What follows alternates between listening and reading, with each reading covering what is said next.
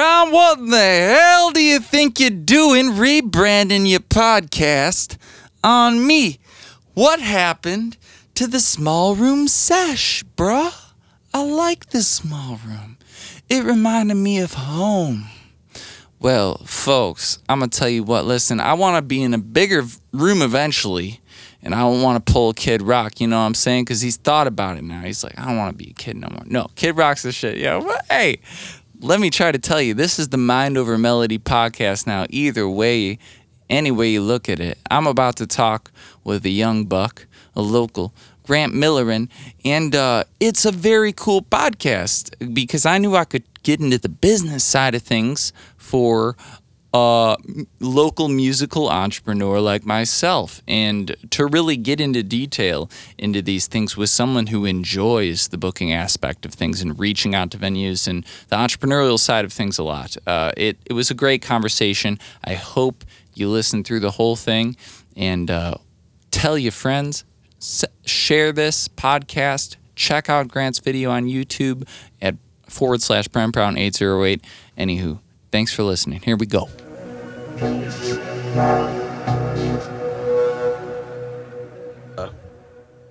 They'll end up like mispronounce, or they'll misspell it, but they know how to pronounce it. So it's the pronunciation isn't like the bad part. It's just if some people get fixed on the other stuff. For sure. Well, hey, Grant Millerin, welcome to the studio. Hey, Brent, thanks for having me, man. The small room session. It's been forever since I've done a podcast, and I've had on some actually pretty awesome guests. And, you know, I don't really know why I stopped. I think I started working on Dreams and Drugs. That album took so much work.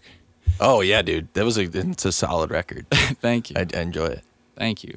So, you know, I wrote out some questions because that's just an easy thing to kick things off with. And I'm going to hit you with the basic. Okay. What got you into music? Oh, the lovely question. Or like, what inspires you, right? No, I'm not even. No. See, come on. I'm better than that. Yeah. No, I know you are. I got into music.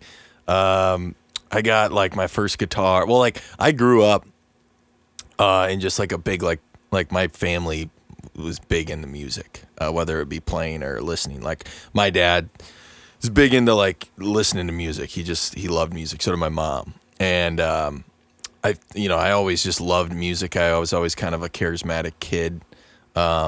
Just kind of liked to just like hum and sing and stuff. And my parents had both just like a cool, influence in music.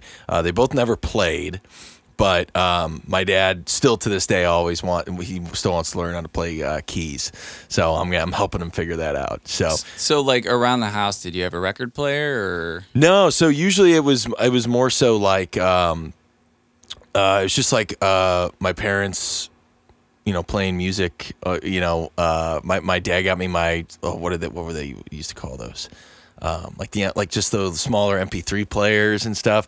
Like my dad got us that like early on because he really wanted us to get in the music. It was more so just being in the car, and my dad would be playing all these different mixes. Like he'd have all these different CD mixes. Okay, so it wasn't just straight up radio. No. So name some of his favorite artists that you got. Oh man, he loves the Eagles. He loves U2. All the dad bands. All right. He's big into, right? U2, Eagles. He likes the Stones. My mom is a massive Stones fan.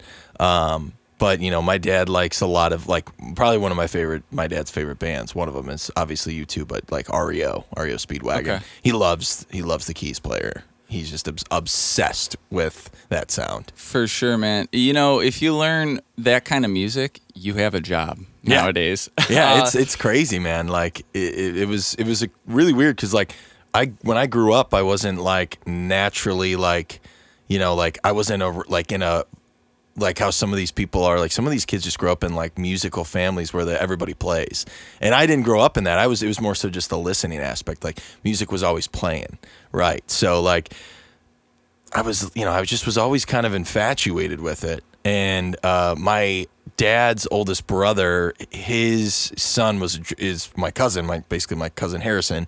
He is a drummer, and then my dad's youngest brother, Gary, his kid Tyler is my other oldest cousin. I'm the youngest on my dad's side, and they're all older than me.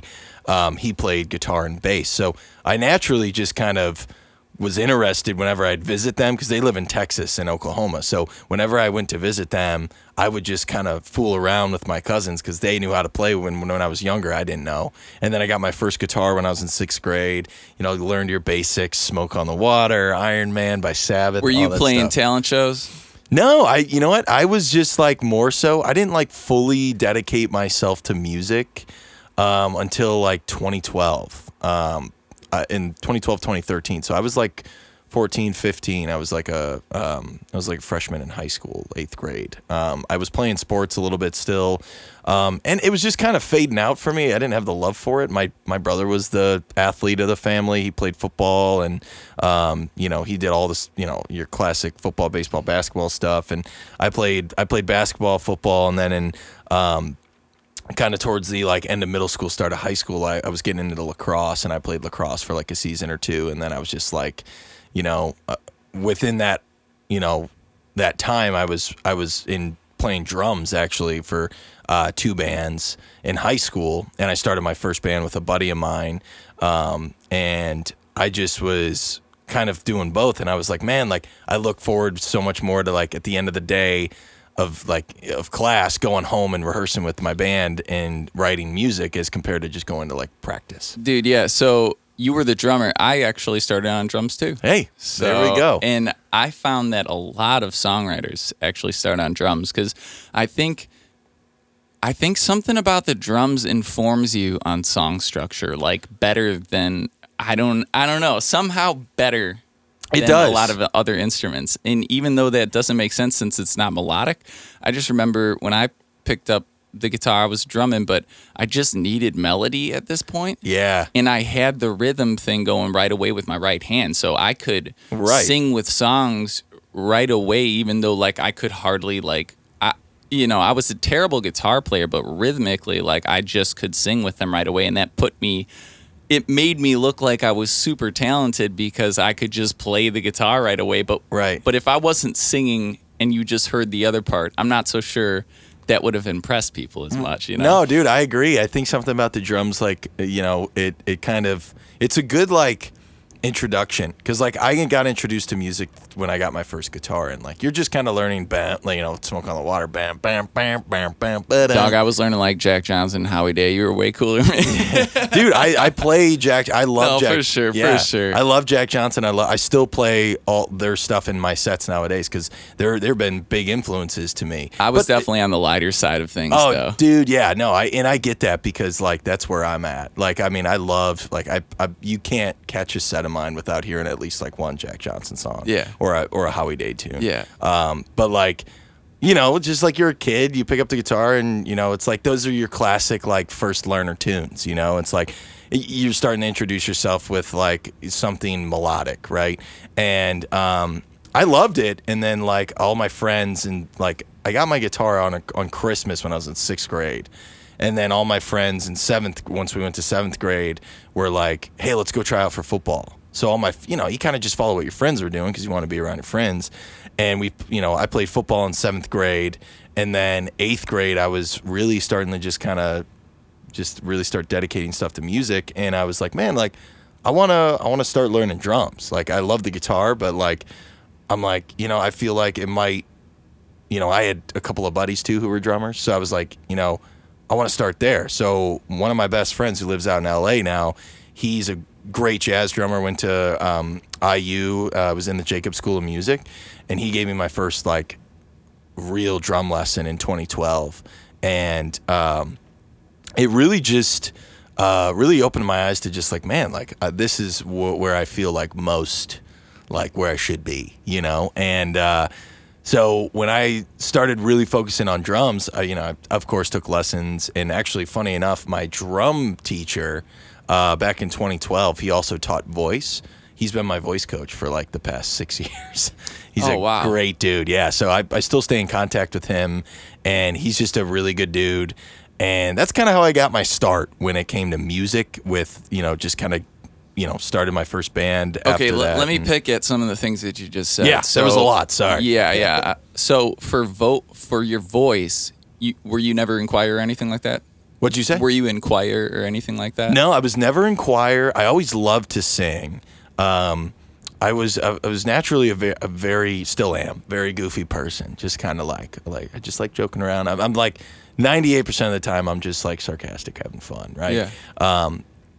But you know, I never did choir. But it was like, you know, I had more of an interest of doing music, like music stuff outside of the like school structure. And as you know, since we went to the same high school, and like you know, I'm sure you probably went to one of the middle schools. Neuqua Valley, shout out. Yeah, shout out to NV. Class of 2007 for Brent, class of 2016 for me. So, oh man. Yeah, dude. I'm 9 years younger. I'm a baby. And I look even more like a baby with my shaved face today. You know, but you're doing really well with your career, and you know, it kind of doesn't matter what age you are. I like to learn from everybody, and sometimes especially from people who are younger than me. You know? Right, yeah. Because you're going to come in with a little bit different perspective.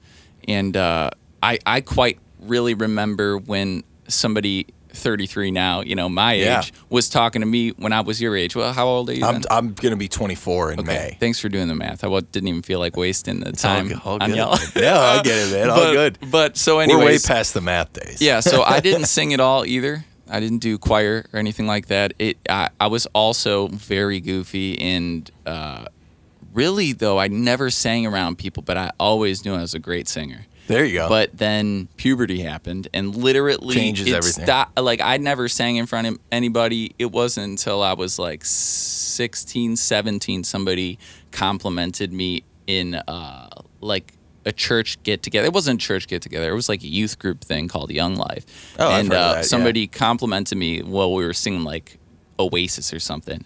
Like we were all, that's something we would do. We'd all just like sing a bunch of songs everybody knew at the end of these things. And so he was like, dude, like you a have positive a great send-off. voice. And I was like, dude, all my friends telling me my voice sucks. Yeah, right. Well, and you know what? I think it's something like that makes you kind of perk up a little bit. Yeah, And I you're mean, like, you know, one maybe I could do compliment. this. Yeah. That's all it took to give me a little bit of confidence. And you know, I don't mean to get too in my story, but the parallels are very cool. And yeah, dude, definitely. Anyways, so moving on then, when did you find a voice teacher? So when I started in like when I dedicated myself as, you know, 14, 15, I was actually 14 at the time because my birthday's late. I'm May. So I'm late for, you know, your classic, like, you know, most people that I knew, my friends, all their birthdays are in like the winter or, you know, like late spring. I was September. I was like the end of the class. Yeah, so all right, so there's another parallel we're drawing right there. But like when I started on drums, like I was writing my own music behind these bands. So I was writing my solo acoustic stuff, like singer-songwriter stuff. I was doing it. I just wasn't as involved with it, you know, as, you know, I am now. I think it was part of the reason was because, you know, it's like I'm playing in a band with some friends and it's like, you know, drummers are more hard to come by than a guitar player or something. So I was like, yeah, no, I love drumming. So I'm like, you know, let's do this thing, right?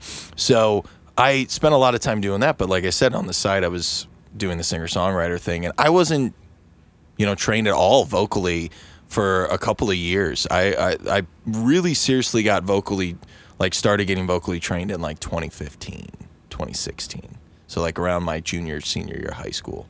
So, you know, at that point it was more so just like a focus of drumming for these two bands and kind of just like getting my feet wet with the singer-songwriter thing behind the scenes of these bands. And then 2015, I started working with the voice coach that I'm still working with now. And then when I went away to college, because I went to Illinois State, downstate in Illinois. And you went for music, or you went for recording, or what? So I went for live sound and sound design. So it was like a creative technology. I was in the creative technology school. So I was like, it was technically like I was in art school basically. So I was in the School of Arts. So was this about the time then that you kind of had to leave the bands a little bit? Yeah, so I kind of knew once high school was ending, like I knew I was going to go to school, and I knew I was going to go, like I didn't want to, but like, because I knew, you know, I'm like, you know, I was like, I'm going to make a living being a singer-songwriter. Like that's what I want to do. Like that's my calling. I felt it ever since I picked up a guitar, picked up drumsticks. I just knew like music is where I kind of thrived, where I felt like the most open and honest and fun and like, judge free, so or judgment free. So it was just like I kind of got towards like, I think it was like the start of my senior year. I played the last like shows with the bands I was drumming for, because I knew we were going to graduate, and I was just like, you know what? I'm like, this is the time to fully break off and just focus on being a singer-songwriter. So, fully focused on the singer-songwriter thing since like 2015, 2016. So let's just say 2016. So like 6-7 years fully on that. But I've been a musician for 10. So, I found when college came around, I was like, this is the time for me to just kind of go explore my soul a little bit and write and focus on this aspect of things, because that's where I just felt like it was going. So then I, started really focusing on that. And then I went to Illinois State and got signed onto there was a student-ran record label that I got signed on to. What? Yeah, which was great. First record label right into college. Yeah, but you know what, dude? It was actually a good record label, unlike the what record labels do nowadays, and just like basically buy you out of your whole life. And this one actually wants to help you like establish yourself as an artist. Yeah, I think what it was, which was so good, is like, and I'm not saying this in like an arrogant way at all, but like I was kind of ahead of where they were, because like I was already like, for these bands that I was drumming for, like even way back to then, I was booking everything for those bands. I was doing all the booking. I was doing all the press kit, website uploads. Was stuff that like just that. Because it seemed like it wasn't going to happen if you didn't do it? Well, to be honest, the other band members weren't as like they wanted to do shows and stuff, but they weren't willing to do They were like, well, I don't know. It's not that they weren't willing; they just didn't know where to start. Yeah, but like something that I feel is like, if I want to do something, I just start doing it, and like I can't really concern myself with whether or not anybody else is on board, because like I'm just going to do the thing. Is that kind of the perspective you were taking? 100%, Brent. It was exactly that. It was like, but it does start to weigh, like when you think about it. Then I suppose. Yeah, because you're like, you're kind of just like, well, what the hell? Like, I'm doing all this work to get us gigs, guys, and like, it's like, I definitely wasn't like salty or anything about it. Like, I wasn't upset. I knew I was good, because I, like, out of the band that I was in, like, I was really the one that was the most outgoing and could just talk to anybody. So I was like, in one band, he was still one of my best friends. He was the lead singer and lead guitarist, and he was like, dude, he like came to me one day, he's like, can you just please handle it, because I'm just not good at this stuff. And I was like, yeah, of course. So I was like, but perfect. All that really is just fear. Right. No, at the end of the day, that's what it is. So I was like, that's when I started to get my feet wet. Like, as soon as I was like playing music seriously in 2012 and really dedicating myself to it, I was learning the booking side of things, because there was this promoter that was booking all these young bands, which I'm sure you're familiar with. I'm not going to say his name. We'll talk about it after the show. Yeah, Foch. But yeah, and he was kind of like, I was seeing a ton of other friends, bands of mine, like getting booked by him and playing at like the Ballydoyles and the Q bars. And you felt like you had to sell like a bunch of tickets for things that weren't paying off, right? And then you'd hardly get paid at the end of the Exactly. thing. That's how it always. I stopped playing those shows. Like, I think I might have played 3 shows like that when I was playing the Potbelly circuit. Oh, and then I was classic. playing some shows like that, and then it'd be like this thing where I bring my whole family, all my friends. I got my cousins there, you know what I'm saying? And then just whatever. It's just, but at the end of the day, it's like, oh, here's like $30, kid. And it's like, draw shows are in my opinion, they are the bane of solo singer songwriter existence. Oh, I just tell people, I'm like, man, I guess one, to get your feet wet, but it sucks. Just don't even do that. It's just not worth it. Well, especially nowadays. Internet, stream, dude. Yeah, you don't need to do it anymore. But like back in 2012, it was like, yeah, the internet was still around, but it's like nobody was live streaming. Nobody was like, at my age, nobody was doing anything too crazy. And I was seeing all these bands getting booked by this guy. And this guy was kind of just a weird dude. I mean, he had some run-ins with the law, and he's just kind of a shady dude. And I didn't really like working with him. he was just kind of very confrontational and was just like, you know, like I remember this one question I asked him one time is I was like, hey, do you know of like any other promoters around the area that are like booking other spots, like any friends of yours that are looking like just like genuinely being like, hey, do you got any buddies that are, you know, needing some shows filled up that like, because my bands were looking to fill our schedules a little bit more. And then like at that point, it's like we were young bands. We're like, we just want to get out in front of people. Yeah, like yeah. At the end of the day, it's like we didn't, you know, necessarily care about the money.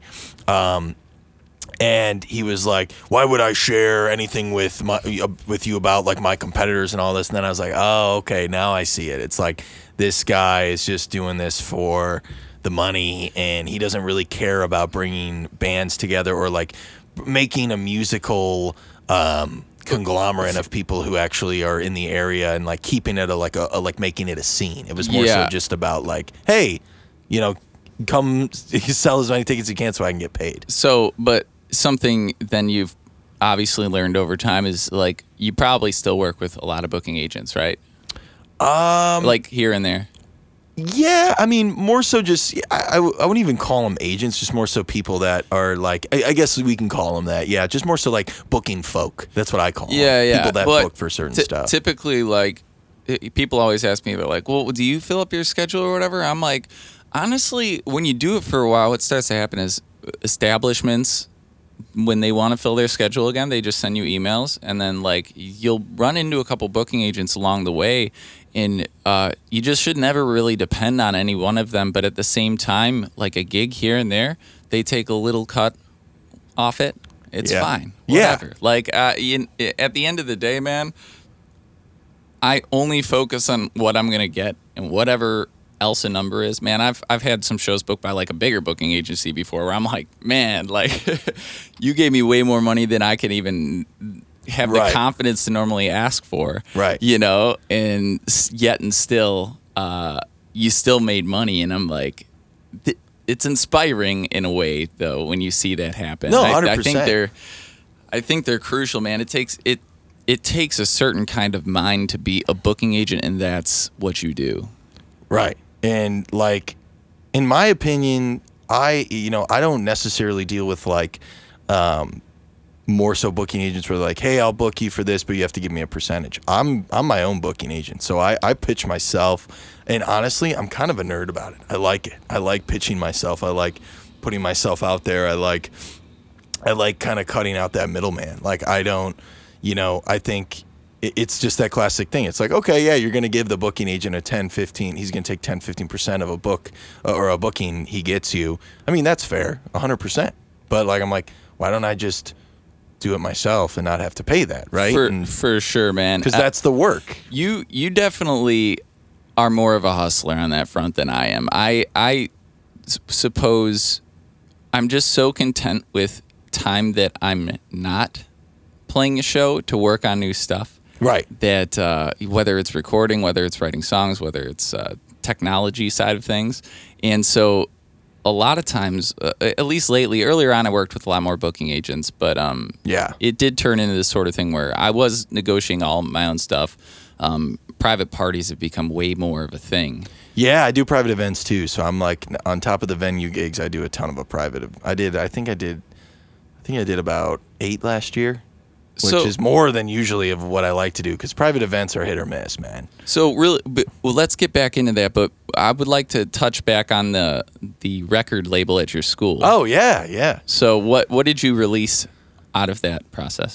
So I released like my first big studio album on that record, but I did it all outside of the label. Like I didn't do it through any of the. Well, kind of how it went is I had this record written, and we went in and I worked with a buddy of mine who was also in the, kind of mixing mastering school that I was in, the sound design. Let's just put it under that umbrella. And we went in and recorded with him, and my drummer drove up. He was actually he's still a great friend of mine, still will drum for me in the studio here and there, but he was going to University of Missouri, so Mizzou, and he was driving up from Columbia. He drove up one weekend, and we just kind of laid down tracks at the studio, this small studio at Illinois State. And it kind of like, it was in our headspace that we were going to like, this was going to be the record that like, this is the record recording. And then it kind of just came out in the way of like, just not, it just sounded too like way too demo-y. And you know, and it's, you know, nobody's fault. Like my buddy who was mixing it and mastering it, or more so just mixing it, is like, you know, he was a student, you know, he was learning, like, and I was like just happy to be there and say like, you know, hey, at least we got these demoed out so we can kind of nitpick and go through that stuff. So once we got that, then I ended up going and recording it with one of my good buddies who has a really nice basement studio in Naperville. My buddy Jeff Suchek, who is a drummer for the band called Old Soul. And I don't know if they're still doing anything, but that whole band was, I went to high school with them in middle school, and we all grew up together. Great guys. So I ended up going with Jeff because I think Jeff really, he had just more so a higher quality of stuff, but he was just more like, he kind of knew the sound I was going for.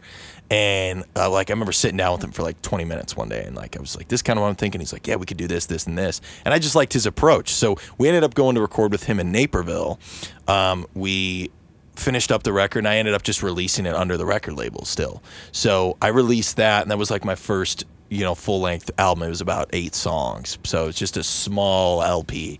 So okay, when I was quick perusing, I thought I only saw one full length on Spotify. Yes, so there's one full length on Spotify. So is that not the same one? No, that's the same one. That's from 2018. Okay, what's that called again? That's called The Little Things. That was my first like. It's, you know, it's a shorter LP, 8 songs, but it was. Hey, anything over 6, man. Anything over 6 works. Yeah, you know, and it was one of those things where I was really excited because this was some content I was writing for not like crazy long, but I was just really excited about it. So I ended up releasing the album, my debut album called The Little Things on, it was called Student Records. And I released it, and it was a great time. But the record label was a fun time, but it was definitely interesting because it wasn't like What'd they get out of it? It was more so for people that, like myself as an artist, or like we had like A&R people, and then we had like the president and like the vice president. It was all students. It was all student ran. So it was really for like resume stuff, and to just kind of connect and kind of get a sense of what the music business world was like. And I definitely thought it was definitely a very cool experience. I was on it my freshman and sophomore year, but after my sophomore year, I was like, it just didn't really serve a purpose for me anymore, because it was like the people who were supposed to be in charge of like running the shows and booking like these showcases of all these people, like they just like it was just the same venue as this coffee house. And again, you just wanted to just do it. Right. And it was just like, I was like, I just kind of like, I'm making money, you know, being a touring artist. But like, you know, when I was at school, I wasn't full time. I was doing about maybe 1 or 2 sets a week just because I was in school, and you know, still want to have time to like hang out with some friends and get to know new people and stuff. But like, I just kind of got to the point where I'm like, well, like they're, you know, and it's no offense to them. It's just the fact that like I was so enthralled early on that like I figured out my thing and covering all that for myself. So it was like, you know, all right, like I feel like I'm just kind of wasting my time going to these once a week, hour and a half meetings to talk about stuff that didn't really affect me. You're not alone in that. I mean, you could find plenty of musicians who just, on a moment's notice, right when they figure it out, it's like, I'm gone. Like, because like if I'm not, it's like I'm just not going to be happy. That's the thing about creative people, is like legitimately, if they just won't wait around. They will not wait around ever. None of them who are really passionate creators ever wait around, and you wouldn't want them to, because they'd be very unhappy. They'd feel like you are locking them into a box. Yeah. Like it is that intense. Creativity is definitely expressed in the exact opposite way. And I just kind of felt like it just was like, it was a good, and I'm not bashing it. I think it was a great thing for me because I got to meet some really good friends from, you know, that are still friends of mine from college, and we used to do these like record label parties, and we'd all get together and everybody would just like catch up, and it was awesome. Like it was very socially awesome.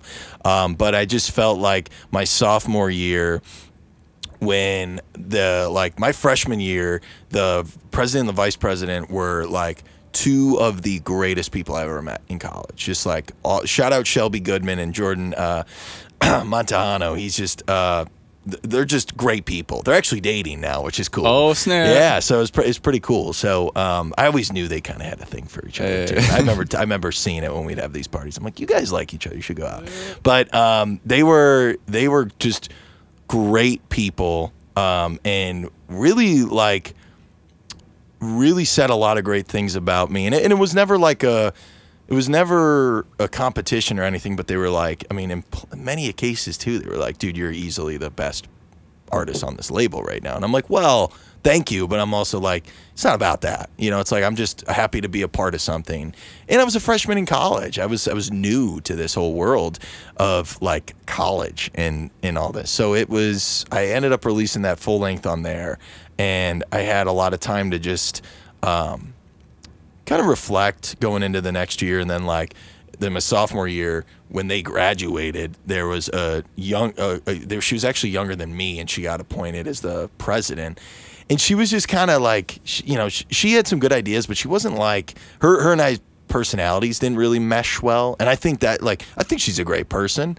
I just don't think that our personalities meshed really well in the way that we looked at things. And I think, I wasn't playing it from that headspace of like, I'm better than you, because it wasn't like that. It was more so just like, hey, look, I know how this could run really smooth. And she never really took that into account. And it was like, okay, whatever. Yeah. And when I was making my comment before about sort of like when an artist knows he's got to go or she's got to go, that wasn't to ever discredit anything that's happening. It's just to say that when you know what you're after, when you're like on the scent, when you have a vision, you're going to chase it. It just when it's time every single time, and everything that leads you there needs to happen.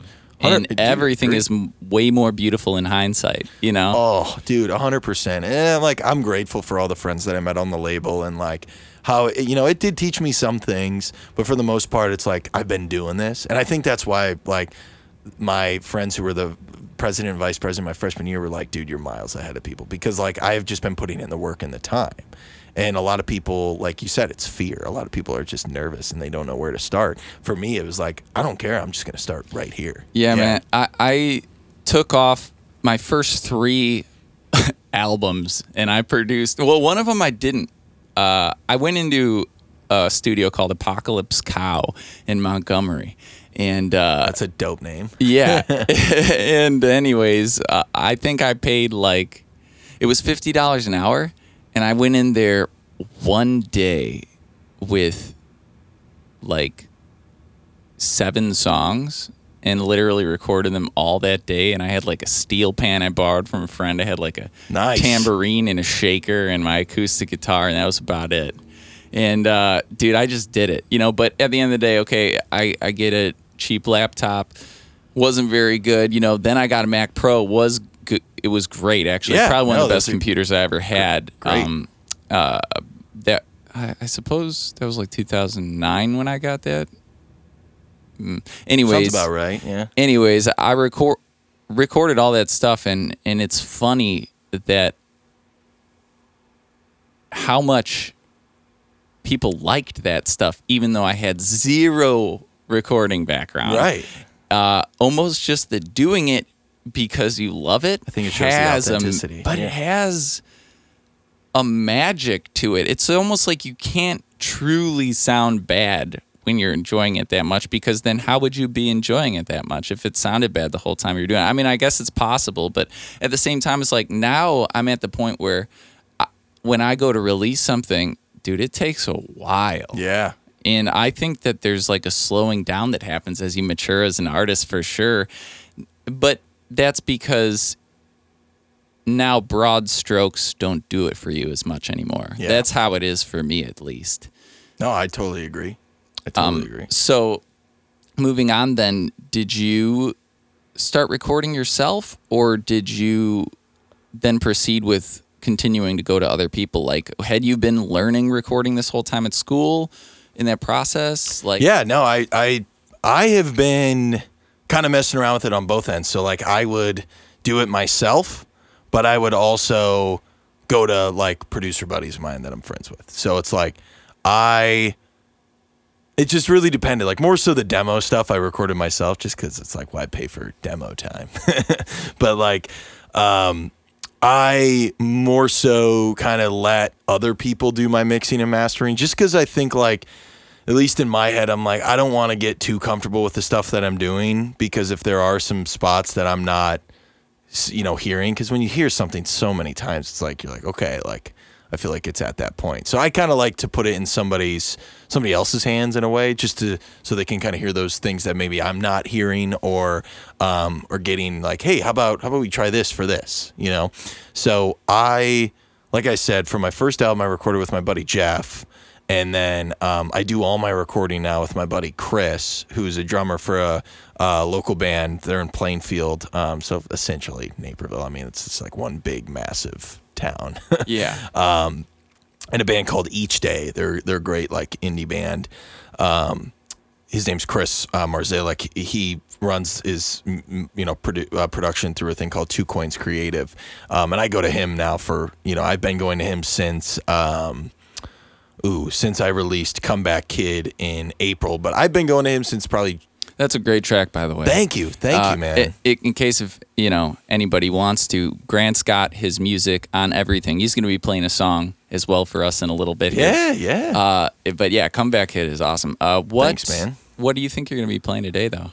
You know what? I'm going to probably play one of the new ones I got that I just finished up in the studio actually a couple weeks back. So I want to definitely debut that. Okay. And because I've played a couple live sessions with it, it just feels good. But I just work with my buddy Chris, and he handles all the mixing and mastering. But what you had said before with going to Montgomery and paying by the hour, Chris does it by the song, which is great. I've heard. You know what I've had happen is where somebody is offered by the song or not. Yeah, by the song or by the hour. So you actually get to pick. So it's almost like a bet on your part. It's like, hey, this is either what it's going to cost, but it's probably going to cost more than that when it's all said and done. So you should probably just do what the song is going to cost. I am a true believer in always pay by the song. I think what I love that Chris does is he goes, we can hammer out all the stuff, all the basics that we need, drums, guitars, any vocals, backing or main, anything percussive, anything like basically just anything basically. And if they want, any additional tracks on top of that, like, hey, we're going to put like, marimba in this, or we're going to do this, like, he maybe chuck a little bit extra for. Yeah, so you feel a little bit of that, like when you're like, I feel like I got my value out of this at this point in time, because that's why some people just won't even go there. Well, right, and Chris is one of my like closest friends. That helps too. Yeah, so he always gives me a deal because I'm constantly with him. So like, I'll go like we'll record a handful of songs, then I'll go on like a 2 or 3 month break and just focus like being on the road and like putting out all this content, and then I'll be like, hey man, I want to get back. I got some new songs written. I want to just kind of get back and record this one. So ever since I've been with him, I've just been kind of releasing by the single, just because as an up and coming artist, it's a little bit more digestible to people to here's one song as compared to like, hey, here's a whole album.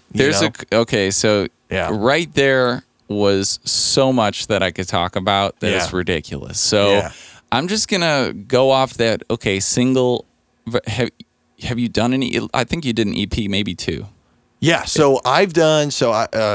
August of 2018, I released The Little Things. That was my first like 8-song LP, right? And then I have a couple of live sessions, like live EPs. I saw one of them was at Sound Summit. Yeah, and shout I'm out tight Charlie. with Charlie. Yeah, Charlie's the man, dude. I'm actually going there today, so I go there once a week for just like a studio rehearsal, just to get out of the house and have my own space and rehearse and get ready for the week. He played on my album For Play. He played the drums on that. Oh, he did? Dude, He's his fantastic. drumming is incredible on that album. He's literally the most modest dude. I mean, he does not ever talk about himself. It's crazy. And I say he should. Charlie, you should, because you're amazing. He's a great drummer. I've seen him drum. He plays a lot of drums for the open mics, like at Empire on Tuesdays and like Wednesdays. They still do that. So they just brought it back to Empire because finally. I was doing that for a Dude, while. Those Tuesday open mics are perfect for me because I live downtown and it's a good I'm way gonna to come just, hang out. Dude, you should. Like, just text me. Maybe we can Yeah. maybe we can meet up one night. We can both showcase Whatever some the songs. next time you're there, I'll try to make it. Yeah, dude. I haven't done one in a little while because, COVID kind of threw everything off. Yeah. And then they were doing Wednesdays at Ballydoyle Downers Grove, which is only about 15 minutes from me. So Oh, they were doing that? So they took over for Jeff? yeah, I think so. I haven't talked in depth about it with Charlie, but I know they were doing that. I hope they're doing both, but I think they might have just gotten back to Tuesdays at Empire. I think a lot of people are kind of just, they were kind of waiting to see if this COVID thing was going to keep going on. And then all of a sudden it's like, oh, the waters are pretty still on that front right now. I Right. think it's safe to come out of we should keep living Yeah. how we want to. I'm one of those people where it's like, hey, you have the free will to do whatever the hell you want. If you're scared to be in contact with people and stuff, or not scared or just nervous or whatever, like, don't go out there. I gotta tell you, I'm 0% afraid. Me either. And it's Don't care. it's one of those things where I'm aware, you could totally get sick from it still or whatever, but it's just one of those things where I just kind of feel like you could have a lot of bad things happen to you, and like it Yeah. doesn't change my philosophy that like you are going to for sure die one day, guaranteed, and like you're for sure alive and feeling great right now, so like you should really take advantage of that. I 115% agree. I think this madness is hopefully and looks like it's coming to an end because Yeah. it's. Luckily with us, like we can still do our jobs and stay. I don't know. I think it's just stay 6 feet away. Yeah. It's like that. If you don't want to go out, don't go out. If you're nervous about it, you have the free will to not do it. That was always my thing in the beginning, man. I always just kind of felt like the whole time it should have been where essentially anybody who's like living with somebody that they don't want to get sick, it makes sense if they quarantine, or if anybody is like could get hurt like or die easily from it, they should just not go out, and all the money that we're going to filter to all the people who can't work their jobs anymore, we could just give to the people who can't go out. And Right. we just have society go on with like whoever is healthy, young and strapping. And it's like, yes, it's a Right. dangerous world. And if you want to apply for some special thing, cool. But there are like a lot of people who like probably would have just been down to get sick and get over it. Like, Right. and who, I don't want to say what way would have worked better, but I can't believe we didn't do that. Yeah, honestly. I know. I think everybody just got so wigged out, but like it made me happy to see like with Charlie and like all the Empire Tuesday open mic, because what blows my mind, and no offense Empire folks, but they don't book anybody. They literally book DJs on that stage. I'm like, that is It's a sweet musician stage. It's And- sweet. And like I think the guys who own Empire, that group, they're nice people. They're great people. I've talked to them before. Lovely They're- joint. Yeah, great spot. Don't get me wrong. They own now like 3 or 4 different spots in downtown Naperville. But like, Oh, dang, I didn't know that. yeah, so the Empire Group owns Empire. They own that new spot now called Bev's that's in Jimmy's Grill. They own that place called Heisman's that's like right across the street from BD's Mongolian Grill and Sound Summit. And then they also own the Barrel Room at Ballydoyle. So Aurora. the Empire name was no joke. They're like, listen, Yeah. we're starting an empire up in this business. Yeah, no kidding. Well, and they own Northcott Liquorette, the speakeasy on top of it. So, I don't know about that, but it sounds cool. dude, yeah, it's expensive. So anyway- anyways, point though, being is like, I'm just happy to see that stuff's coming So back. we were talking about EP, album, single. So I agree with you. And for the longest time, I actually felt a genuine amount of uneasiness if I didn't release an album at least like pegging once every year and a half. Right. I say, like, we're talking the whole 10 song or more. Right. And now it's to the point where I can really track the analytics and whatnot. Right. And I'm like, ooh, the EP format to me is now, well, singles are the best. Yeah. Okay, for sure. for as far as if you just want performance, but for somebody who does love putting together like a bigger picture of story, it's like EPs are actually still pretty great. You can get up to 6 songs, but the last one I did was 4 songs, and that was a lot easier to promote because I knew I can handle promoting 4 songs. Nothing gets lost in there. There's never like a filler per se. Right. Albums, like, they tend to be fillers, and people tend to know that there's fillers. And so, like, nowadays, nobody just has the time for it. So I'm like, dude, if you just...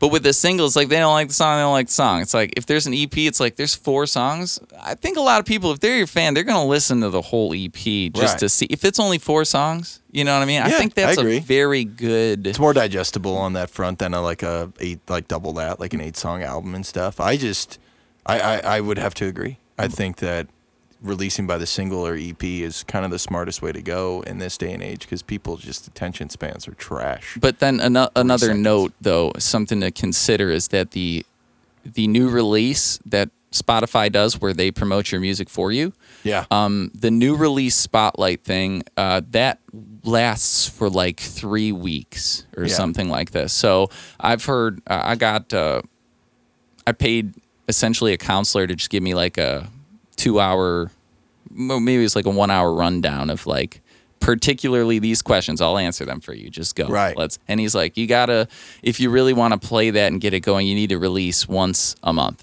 Yeah. 1 single every single month just to keep that algorithm constantly digesting. And in this past year, I did that pretty much. I mean, every month I released and it did well, but it didn't do well enough to make me want to keep doing that instead of deciding, I got to do like an EP here and there and just take off some time and build it up because like, it's just like little pieces of sugar, man. Like for the people who really are fans, like, and especially if they're used to you releasing albums, it's like, but dude, after Dreams and Drugs, it's like, it's so much work. I still got a ton of vinyl left on that. Yeah. It still sounds great. I still play the song. It's like, there's no reason I shouldn't use that. And I think an album is good for you to have to sell as a full album. For sure. I've been selling like compilation CDs, so you could put all your singles on a CD and sell that. Right.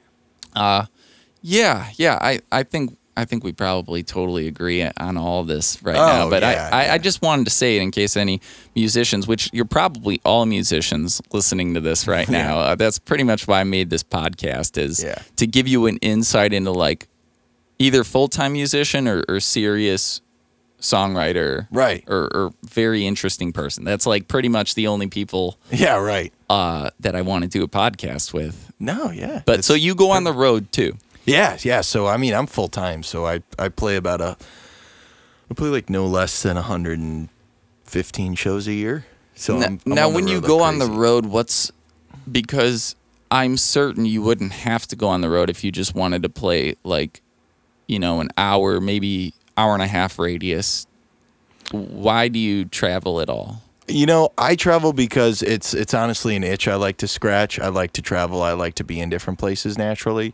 But I think I'm just trying to build up my name more in the more so regional aspect right now with how I'm doing things. So like I'm up in the Milwaukee suburbs all the time on gigs. I'm in like Grand Rapids and those southern suburbs as well. I usually just do like the west coast of Michigan a lot, all the way up to Grand Rapids and down and Kalamazoo. How many cycles of that would you say you've done? Ooh. Over how long? Oh man, I've been really hitting like Michigan, Wisconsin a lot more in the past like 2-3 years.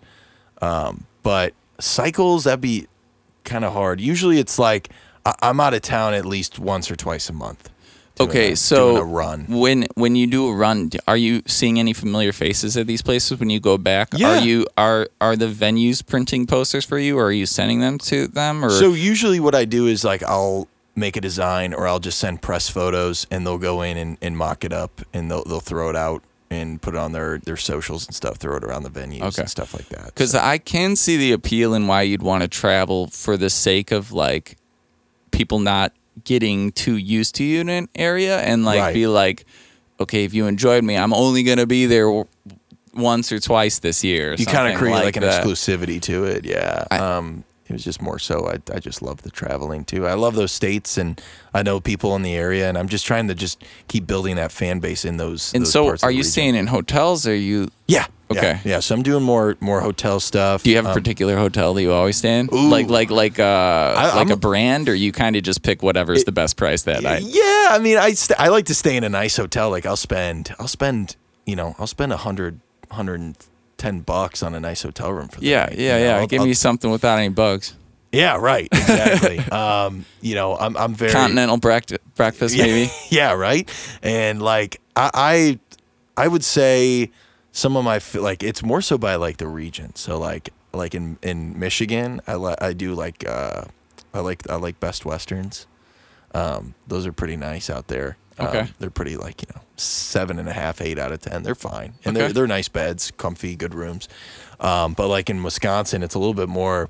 It's a little cheaper because it's just I don't know why. It's just there's more hotels, and it's like Milwaukee is a lot like Chicagoland. It could be a tax reason too. Yeah, somewhere. I think it could be that, because every state's different. Like if they can afford to not charge you as much as Illinois, well, why would they necessarily? Why would unless they? They were just Yeah. super greedy. It's like normally businesses, I feel like, do just charge like what they should. Yeah, no, I agree. But like, I think my favorite hotel that I've been at on the road is actually recently. I stayed in a Sonesta Select in Brookfield. It's under a Marriott, and it was $102 for the night, and the bed was the comfiest bed I think I've ever slept on. That's Even what's more up. comfy than mine. So- I had to ask the front desk lady what the mattress was. Okay. It was that nice. So, with all the gas, with all the car maintenance, with all the hotel and all that, you're still doing pretty good then on the profit side? Oh yeah. So kind of what I do. Do you is, sell a lot of merch at gigs? No, so I actually give out merch for Okay. the most part. So I use it as kind of like a business expense. Since naturally my small corporation, my S corp, which is it's legal binding. I pay yearly to have the license for it. I use it as a business expense to just. Get I had my an name S out. corp for a while, Yeah. actually. So Yeah, I know exactly what you're talking about. Yeah, it's great, man. I enjoy it. 'Cause So you get the otherwise- liability because of that. Yeah. So what I'm doing now is I actually pay for a liability insurance, Oh, nice. and then I itemize my super expensive gear. There you go. Yeah. So yeah, if somebody trips over something, knocks something over, it's covered, But yeah, without the S corp, and if you're not paying for that, definitely a problem. And then for merch and gear, I use the ST1 or ST1 sales tax. And Yeah. I can do that annually, and I just track the CDs and vinyls that I sell. Yeah, so anything that you usually kind of sell, you track, but which is awesome. So like basically, like if I get any purchases on my website and stuff, it goes through all my business stuff. So But- it's all tracked. But yeah, once in a while I'll give away a CD or something like that, you know. Yeah. But Since I'm up and coming, I usually just like I'll bring I got a couple of T-shirts and hats left from my last batch that I bought. And I'll just bring them out, and on my break I'll be like, hey, I'm giving out free stuff. I got 3 smalls left. Is anybody here interested in a free T-shirt that's a small? And then I'll give it out. And it's just a really good way for, I think I've just, with the way that I've looked at how, my career is, I'm like, I sit there and I'm like, I know I don't have this John Mayer level fan base right now, and obviously, of course, it's a goal to get to something like that. But it's like you gotta spend money to make money in the natural basic scheme of things. So I'm like, I'll spend $300 on a batch of merch, and I'll give it out just to see the smile on people's faces.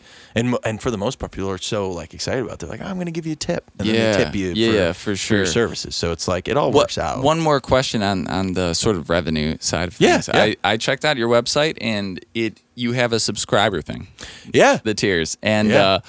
subscriber tiers, as in TEIRS, something like this. I think it's TIER. I always flip those darn. Yeah, the eyes, man.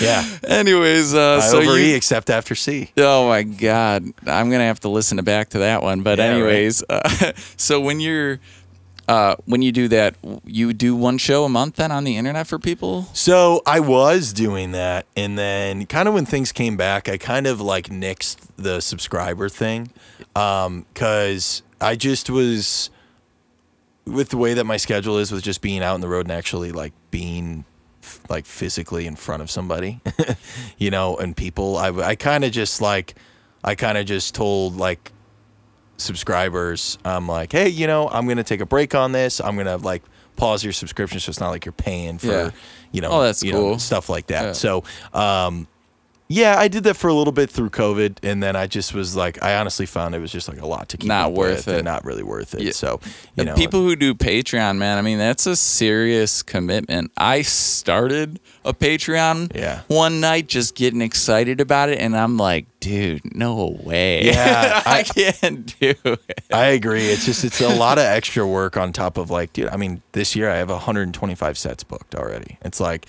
I'm on the road. Like that's first and foremost what I do. So I'm like, I don't want to overshoot that, you know? The way that I would do a Patreon is got to be more or less for like an instructional purposes sort of thing. Like that's how I would do it. Like since I'm so into the looping stuff, like I would do it in like a way to where I was more an instructor or something like this. Right. Or where you could get my time for a little bit. Right. But if I wasn't in also, it kind of depends what direction my career goes. I'm working hard. I just upgraded both my rigs, and I'm working hard to shift more to bigger stages, and you know what? Yeah. That's easier said than done. But I'm utilizing like every social media there is. Reddit has been huge for me. I had 22,000 people watching because I got to the top of Reddit like last week. Dude, that's awesome. And you know, but still, it's like, okay, well, Is what it like what a did subreddit? what did it do? No, top of the Reddit page I got put to. Wow. And it was because I did Reddit sessions is what it is. So if cool. you're playing music anywhere, you can just stream that. That's awesome. And yeah, but it's one of those things where sometimes nobody will watch, and so it's like, well, yeah, but I think streaming nowadays can be huge, and the people who I see that are successful with like Patreon and things with like YouTube, they are definitely working in the streaming. They're definitely working in like where products are sponsoring them and things like this. Mm-hmm. I'm really interested in that. I'm down to play bar gigs all day long, breweries. Like I love the places I play. I love playing for people. Honestly, it's super, super dope. I've just done it for so long that I'd like to get a little bit more action outside of that. Right. And so, yeah, that's kind of what I'm on right now. But I was just really interested about the subscriber thing because I'm like, you know, it's maybe if you give me a good reason right now, I'll think about that. But right. It's okay. That's pretty much what I thought it'd be like. Yeah. No, I mean, I'm definitely interested to look at that route at some point in the future and just kind of like do more stuff from home so to, you know, cut down on the traveling. But like, you know, it's like I just got the traveling bug. I like to travel. It's all for good reason. It's like, you know, the way that the revenue stream works too, it's like it all pays off and it all works, and the profits are still good. So it's like I'm still able to do what I love to do and travel and afford it all. You also seem like you got the brain for it. Like it just seems like your mind is wired to be good at booking, to be good at like organizing these sorts of things. I'm super organized. Dude, I am super organized, but that's because if I was not super organized about the things that I have to be organized about, my brain is off in the clouds, man. Like seriously, like it's whenever I start something, it's like I have to be focused 100% on like that, or at least 50%. Like, but when it comes down to like I gotta travel, I gotta like figure out this, still answer emails and stuff, man, I give you props. You came up to me at your set at Two Fools a couple weeks ago. You're like, dude, you're like a mogul. Yeah. And I'm like, do not call me that. I also like the word mogul. Yeah, it is a nice word. Yeah, it is. It reminds me of Monopoly. Yeah. Anyways, because you're too nice, Mr. Brown. We're getting to the end of this podcast Yeah, here, so yeah. let's set it up for a song. Perfect. I'm gonna pause this really quick, and everybody who's listening only, you can go over to youtube.com/Brent Brown 808. There will also be a link in the description for the video of this performance. All right, what song are we gonna do today? This song is a new tune of mine that I will be releasing this year called Nightcap.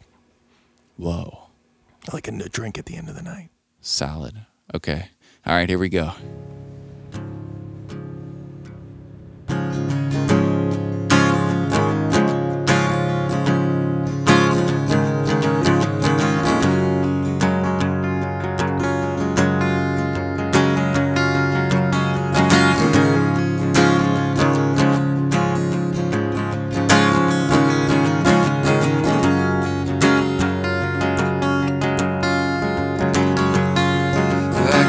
Say that I hope for a better life, but I was dealt a gray sky hanging over my head like a dull light. Meet these friends of mine, it always felt out of sight.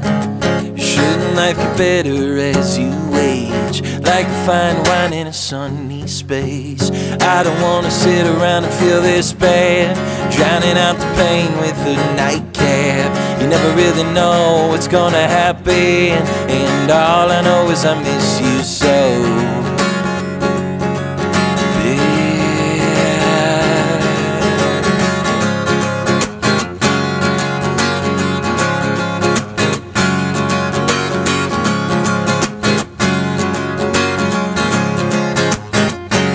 And I will say that I put all my faith and time into those who never cared, but you'll never catch me shedding the tears. Then she came around, turned my whole world upside down. It hasn't been the same since the day she left, writing these tunes to get something back. You know I'll always be your man, filling up my veins with a nightcap. You never really know what's gonna happen, and all I know is I miss you bad.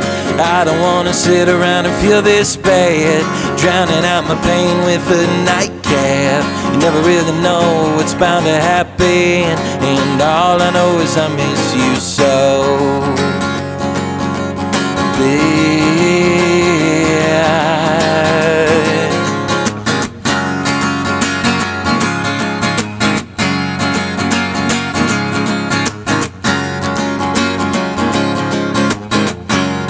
I don't wanna sit around and feel this bad, drowning out the pain with a nightcap. You never really know what's gonna happen, and all I know is I miss you bad.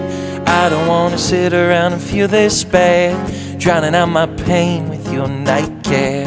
You never really know what's gonna happen, and all I know is I miss you so.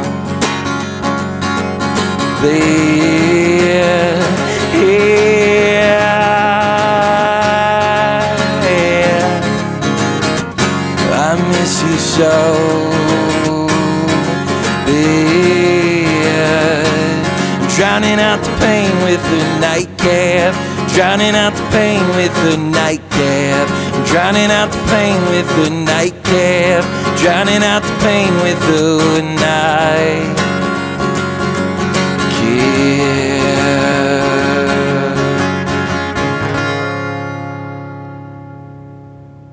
Well, that was Grant Miller, and everybody. He had a bounce pretty much right after finishing that. I was like, "Are you happy with your take?" And he's like, "Yeah, I think it was pretty good. Let me listen back real quick."